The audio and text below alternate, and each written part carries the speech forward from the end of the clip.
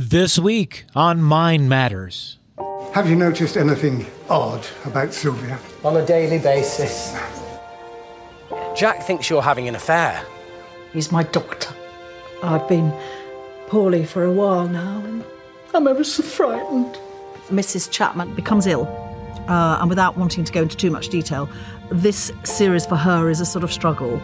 Treatment for this kind of cancer is radiotherapy. After that, a full hysterectomy. It's a punishment from God, isn't it? He's forsaken me, Leonard. Your cancer is not a punishment. It's a struggle physically, it's a struggle emotionally, and it's a struggle with her faith, because she, of all people, has always been very, very strong on religion. I pray every day. I abide by your every bloody rule. So where are you? Why won't you answer me? We will all be with you. God will be with you. What if there's no God? Where will I go then? I believe there is. And he cares very much for you. Thank you, thank you. I should never have doubted you. I was so blinkered thinking about myself, I lost sight of him. When I asked him to save you, he listened. Of course he did. I'm sure there were easier ways for you to help her rediscover her faith. All part of the service. Are you all right?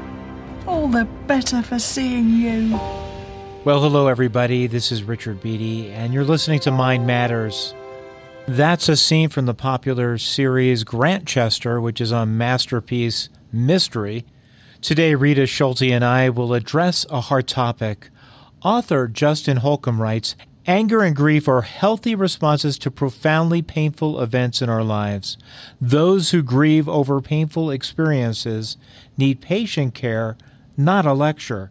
This week, Rita Schulte and I are talking to Brad Hambrick, and we will be talking about his new book, Angry with God, An Honest Journey Through Suffering and Betrayal. That's this week on Mind Matters. A mind is a terrible thing to waste. You cannot define yourself in reference to other external coordinates. You must define yourself internally with your relationship with a higher entity. Stop it!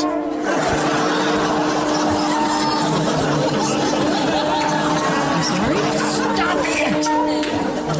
Stop it? Yes, S-T-O-P, new word, I-T. This week on Mind Matters, it's time to turn down the noise and listen to what really matters. Join counselor and author Rita Schulte and me, Richard Beatty, in renewing your mind, because your mind matters. So come on in and join us. Angry with God, An Honest Journey Through Suffering and Betrayal. Counselor and author Brad Hambrick gives readers a guided process to being honest with God about their pain to restore and deepen their relationship with Him.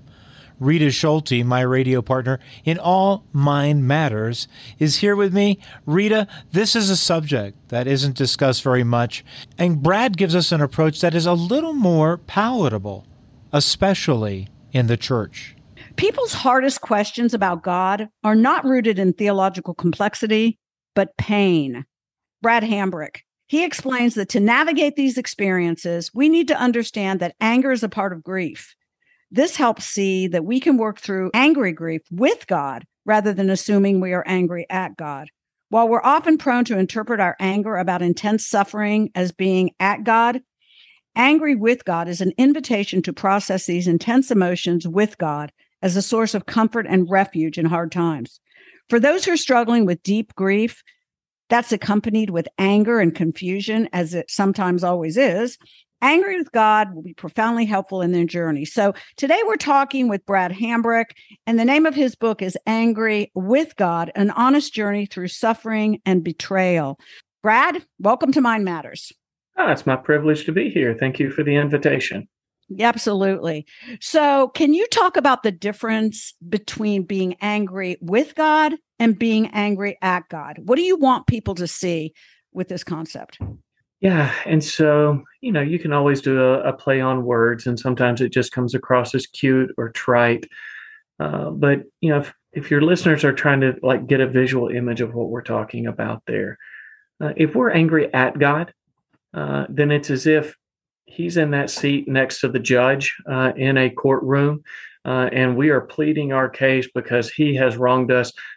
He needs to hear that from us. On the other hand, when we're angry with God, we're no less angry. We're no less hurt. We're no less confused. But it's more like we're on a park bench and he's our friend beside us, talking, hearing, compassionate, wanting to be a friend, a refuge, that all of the things that Scripture tell us that he is. And oftentimes in the midst of our pain, just because we're hurting, we put God in the dock, as C.S. Lewis would say, as opposed to seeing him beside us. Yeah, that's really true. I find that so often with God, we have a concept of him before any of the vicissitudes of life hit us. And when I'm working with clients, I want them to be curious about what their concept of God is. Is God loving and caring? Is he distant and detached? Is he harsh and punitive? Because I believe every trial we face are going to trigger those beliefs. So where do you start that work? I mean, yeah, it's great to see God as an advocate, but if historically you've seen him in any of those negative ways, it's going to be really hard for somebody to trust God. Yeah, and one of the things that I hope is unique in this book is a lot of books like this, they start by defending God. Like, here are the things that we know they're true about God, and it's almost as if we're not allowed to question them. And when you read the Bible, especially in the Psalms ask all kinds of questions, many of which that we would say, like, those things aren't true. Like, if that wasn't in the Bible, I might be uncomfortable with somebody saying it. And so where this book starts is helping someone come to understand their pain and suffering, and helping them see that really what they're after, and I hope I'm not doing too much in speaking for someone here, is not so much an answer. That when we're hurting, oftentimes we put our pain in a litany of questions that usually start with the word why. Why this, why that, why the other thing. And when somebody tries to give us answers, it's as if whatever they say is supposed to make our pain better. And even if they're right, that's kind of like explaining an appendectomy. I can explain an appendectomy with great clarity. It doesn't make that pain in your side go away. What you need is a process, not an answer, because pain isn't a riddle. It's an experience. It's a journey. Yeah, I really like that. That's why I wanted to start off with, that little part that you wrote, because I think we're looking for the answers to the why questions. I was just talking to a client this morning, and her husband took his life, and it's all the why questions, and why, and I had those as well, of course. And I guess somehow we feel like, well, if I just know the answer to those questions, I'm going to feel better. And I mean, that can, close the door, connect some of the dots for sure, but it's not the be all end all to it. We're still going to be in pain because we've still lost a loved one. Right. And so I think we need more. There's an old Scott Brown song called "When Answers Aren't Enough, We Need Jesus." And I think we're, like you said, it's not this theological thing. And we don't want to hand that off to people in pain. And I think that's where the Christian community sometimes really blows it. It's like, we don't need a Bible verse when we've just lost our spouse to suicide. I mean, of course we need a Bible verse, but it doesn't feel that's tangible right now. You've got to really listen, be empathetic, join people in their pain and listen to them, because they're going to have a lot of questions. Anytime somebody's experienced a profound loss, it's like a bomb's gone off in their life and everything they believe is come into question. And so I think they need this idea of alongside people, community, and certainly God coming alongside of them in the midst of this pain.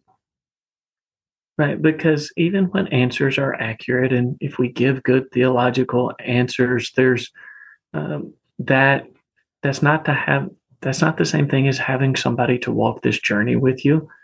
And early, one of the chapters, it's on how do you find a good friend for this journey? So the book kind of maps a journey. And one of those early chapters is trying to find somebody who can be that tangible physical presence, that, as Second Corinthians would say, that ambassador of God's peace and hope in our life as they come alongside of us. And so this book does try to take your hand as you're processing these kinds of things. It tries to take that hand and put in the hand of a friend as the two of you walk this kind of journey together. Yeah, and hopefully people of faith can see that and at some point be grateful for those that did walk alongside. Because I believe, I mean, I know in my recovery after my husband's suicide, that was the lifeline. People being the hands and feet of Christ and my seeing God's provision in that way for me. I think one of the things, well, I know, when I'm suffering, that I want is for someone to really understand and feel my pain, right? Because a pain shared is a pain halved. Yeah. But that's not totally possible because another person can't live inside of my skin. And I think that's part of the anger piece for us. People don't get it, but God does get it. We just have to believe that. And again, that goes back to what's our concept of God and how can we as counselors, as people helpers, as Christians, connect or reconnect someone to the heart of God when they're going through this type of intense suffering. And for me, I use the spiritual disciplines because I can tell them all day long, God's good, God's there, God's this, God's that. But until they have an experience themselves with God, I'm just handing them more information. They need God to show up in the midst of the suffering they're going to and speak something or do something. And I was very, very blessed in my journey to have that happen many, many times. And I think that, experience of God is really what transforms us. And I think maybe one of the most ordinary ways that God shows up is the sturdiness of a good friend. Like when we go through something that is life-changing like that, we want to know when we talk to somebody, are you sturdy enough to hear my story? And one of the things that I think can make us less sturdy than we would want to be, right? And so maybe one of the most ordinary ways that God shows up is the sturdiness of a friend. Like when we're sharing what we've been through that has completely changed our life. I want to know, can you bear that with me? And oftentimes it's the uneasiness of a friend of like, I don't know what to say. I don't know what to ask. And that's where we wind up saying trite things. And part of what I would hope this book would do is it would take the pressure off of that friend. Yeah, like they don't need to fix us, right? They don't need to fix us. I will walk this journey with you. I will hear you. Sometimes when we don't feel understood, it's because we say and we look into the other person's eyes and they're kind of empty and searching. And when they have a sense of like, hey, my role is just to be here with you, they can look with compassion. They can look with more fullness. Like my story can be known. I am still cared for. Like you are God's ambassador of care for me in this moment. Yeah, so let's talk about some practical ways people can do that. For those listening that might have a friend who's going through a traumatic event that they've experienced, what might some practical ways that we can flesh this out for our friend? So, for example, I know one of my dear friends, the first thing she did was Google all this stuff on suicide and what not to say to a suicide loss survivor, right? But practical ways, any ideas or suggestions that you might have? Yeah. And so maybe even pre-Google search, because that initial conversation often happens before we can get to a keyboard or get our phone out, or it would be socially acceptable to do so. When somebody shares something that profoundly difficult with you, say thank you. Wow. Thank you for the courage. Thank you for the trust. Like you are showing great value in our friendship. I know this is hard. And that kind of thing, because nobody wants to be a burden. Nobody wants to feel like they're intruding. And when you communicate that their trust in you actually honors you, it gives them the freedom to talk. Yeah, I think that's beautiful, because that's true, that you value them enough, you trust them enough to share that. And yeah, that's a great, and then I think, the other thing, you're right, where you say people don't know what to say or do. So oftentimes they do nothing. And that's more painful for us. I'm just talking about a suicide loss survivor, but any griever. Yeah. We don't know what to do with grief in our culture, do we? We're uncomfortable with it. So we want to distract ourselves, or, we want our happy-go-lucky friend back the way they were before whatever it was that happened. And that's really not possible in the early stages of grief, right? That person isn't going to be your normal happy-go-lucky friend for a while. And can you, like you said, sit with that person and offer that space that they can just be a mess, and you're not going to judge them, but you're going to give them your attuned, compassionate presence.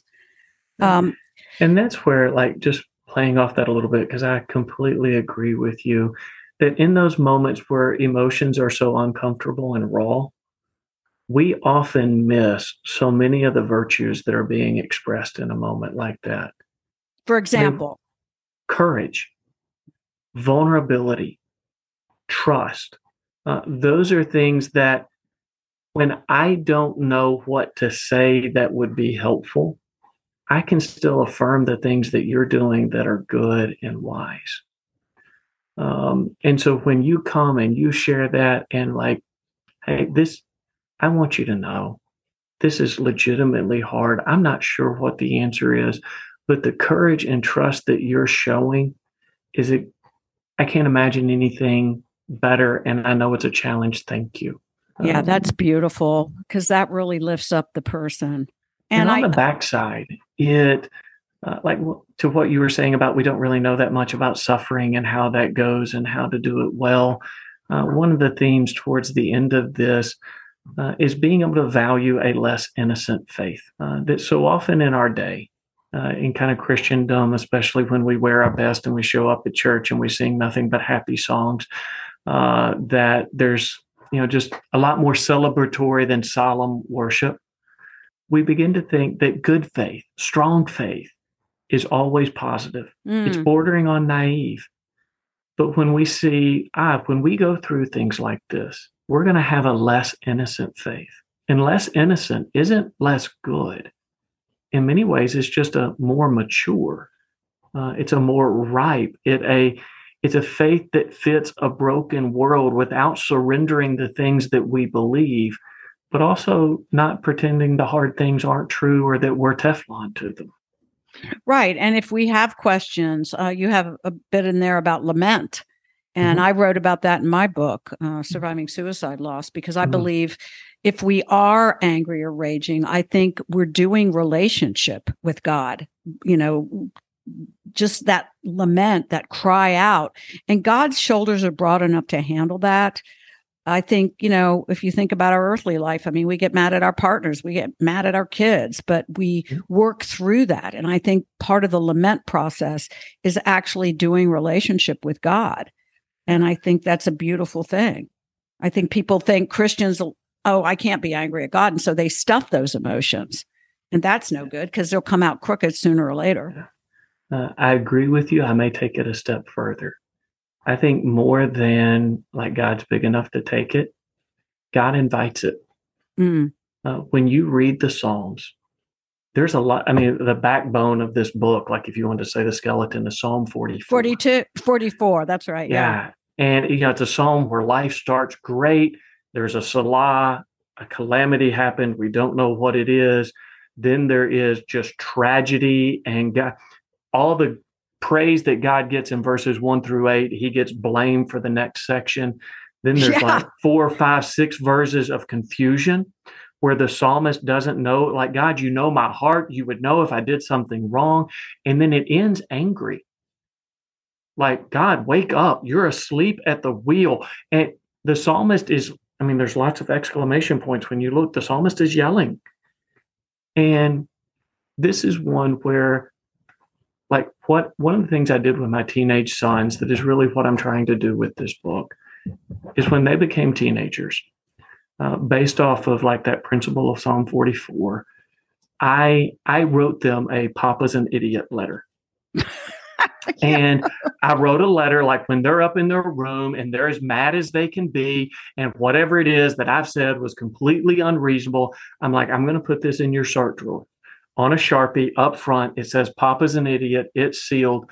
I want you to, at that moment, I want you to remember this letter exists and bring it to me.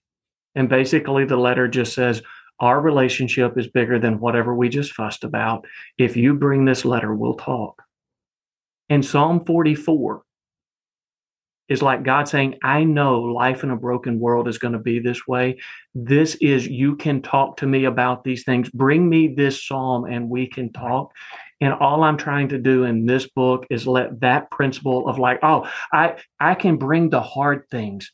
I can talk about the hurt behind the anger. And if we get that, then all of a sudden relationship is restored and everything that God wants to be and do can begin to happen, not in a Pollyanna way, not in some fake pastel kind of way, but in a real, authentic, raw kind of way.